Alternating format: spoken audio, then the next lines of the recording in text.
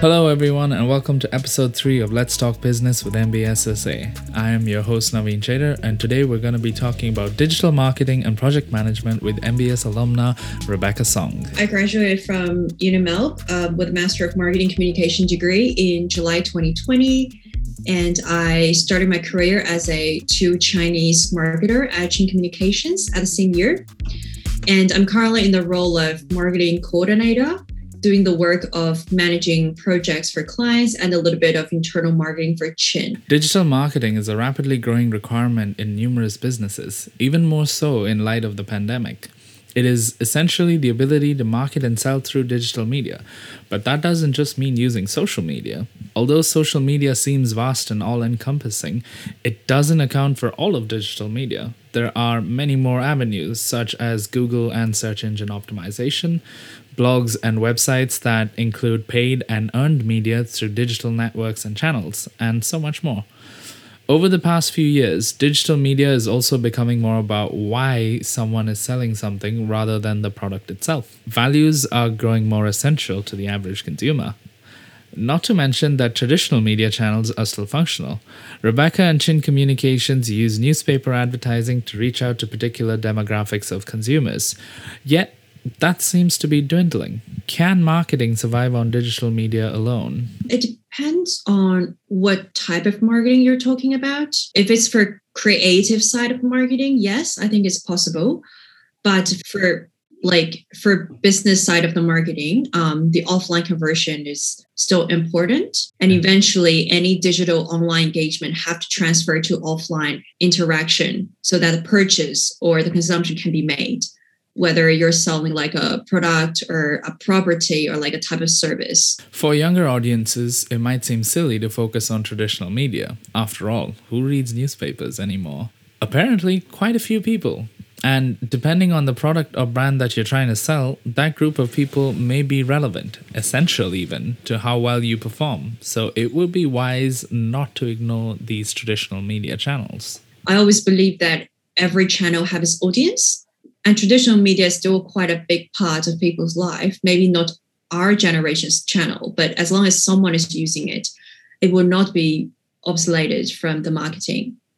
And in fact, I think it will be more and more valuable. So basically, I think as the nicher the audience is, the more accurate the message marketers could deliver, which makes the message much more powerful. For those of us who have looked into traditional media, be it for personal curiosity or in our degree, I'm looking at you, IMC, we know how expensive traditional media can be. A full-page ad in The Age or Sydney Morning Herald can cost upwards of $50,000, with no signs of going down anytime soon. Well, my opinion is that from a business perspective, when there is less demand, the price might go down as the newspapers or the magazines still have to make profit. So I'm not sure whether it will become cheaper because even though there are less people reading, their audience is much more valuable for the company who have to engage with them. It is interesting then to consider two things. First, as long as companies are willing to pay upwards of $50,000 for a newspaper ad, newspapers aren't going to be dropping prices. For the average marketer such as you and me, that seems a large sum of money. Yet, for a company such as, say, Facebook, that's probably the equivalent of tipping your waitstaff. The second thing to consider is what engagement means here, which can really help you understand the value of your audience. For traditional media, that's hard to gauge. It's a lot simpler with digital media. The engagement from a measurement perspective, it means how many people viewed it, how many likes, how many reposts, that sort of engagement. But on the later stage, eventually marketing have a purpose, half of the time it want to build a brand, the other half was trying to sell something. So when it comes to the sell side of the funnel, engagement also means like how many quality leads have we brought to our client? Do they want someone to ring them? Do they want someone to send them email or like knock on their door and ask about something? So that's the kind of engagement that I was talking about. Engagement helps gauge just how interested someone is in a project or product, and the marketing team plays a huge role in promoting and driving engagement with content, or at least attempting to do so. Many digital platforms that offer services related to marketing and media will tend to have content on their own platforms to drive engagement to their websites, thus making them more relevant on search engines such as Google. These companies work with numerous clients on various projects. Rebecca and Chin Communications work in a similar manner. This is called project management. But what actually is it?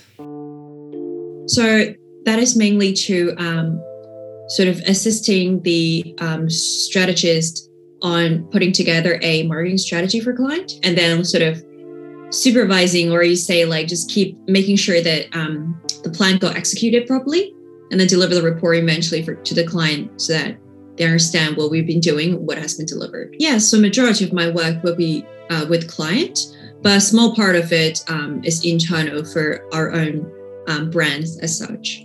That's a pretty succinct overview of project management, and Rebecca loves what she does at the moment, but that wasn't where she actually began her journey with digital marketing and Chin Communications. So I'm doing a full-time degree. So I think at the third semester, I went to a networking event, and then I met my current senior, who was a guest speaker for that event. And I got my, so I talked to her, didn't directly ask her for a job, but we were just having a conversation and at each other on LinkedIn. And later that year, I was looking for an intern. So they weren't hiring, but I quite like her as a person. So I would like to work with her just for a bit, at least. So I reach out to her, go through the interview, and get hired as a video producer, actually. Okay. So they, after working with them as an intern for about 6 weeks, and then I turned to a casual employee there. And after I graduated, I just signed a full-time contract with them and started working there as a marketing coordinator. This story may be familiar to some of you, especially if you've heard our previous episode. It just goes to show you that networking is a tricky process and needs to be done right. You can't directly ask someone for work. Neither of you knows each other, and recruiters and professionals owe you nothing. It is instead better to approach someone about their interests and make a meaningful connection with them. It is difficult to do, yes, especially when you're sending out what feels like 100 applications every day. But it may actually be better to refine your approach to a more concentrated format, which will allow you to better communicate your skills and desires, thus making you more likely to be considered for the positions that you're applying for. Yet, there is a catch. How early do you begin networking and have it be beneficial to you? I would say early as possible, but maybe not too early to a point that if you don't understand the industry at all, maybe do some basic research first before reach out to anyone. Yeah, that would be my recommendation. But in general, I'm a type of person who is not comfortable graduating without a job. So I would reckon get a foot into the door early as possible. If you're really interested, start earlier to plan your career and then do the research. Be aware of who is hiring, what are the big companies, what skill set is required, what kind of career path do you want to go with, where do you see yourself in 5-10 years, that sort of thing. And then sort of something I learned that is very important from uni is that it has to come clear at the early stage on what type of role one wants to play in the industry. So do you want to be a copywriter? Do you want to be a strategist or a graphic designer, that sort of thing? And most importantly is to develop a unique strength.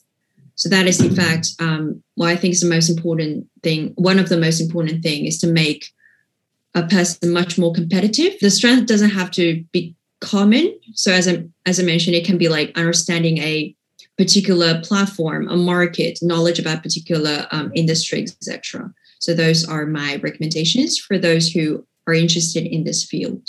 That's really good advice from Rebecca and brings us to the end of episode 3. It's a bit shorter than usual, but I hope you enjoyed listening to it and learned something new and interesting. Be sure to follow the MBS Student Association on our socials to never miss out on an event or episode.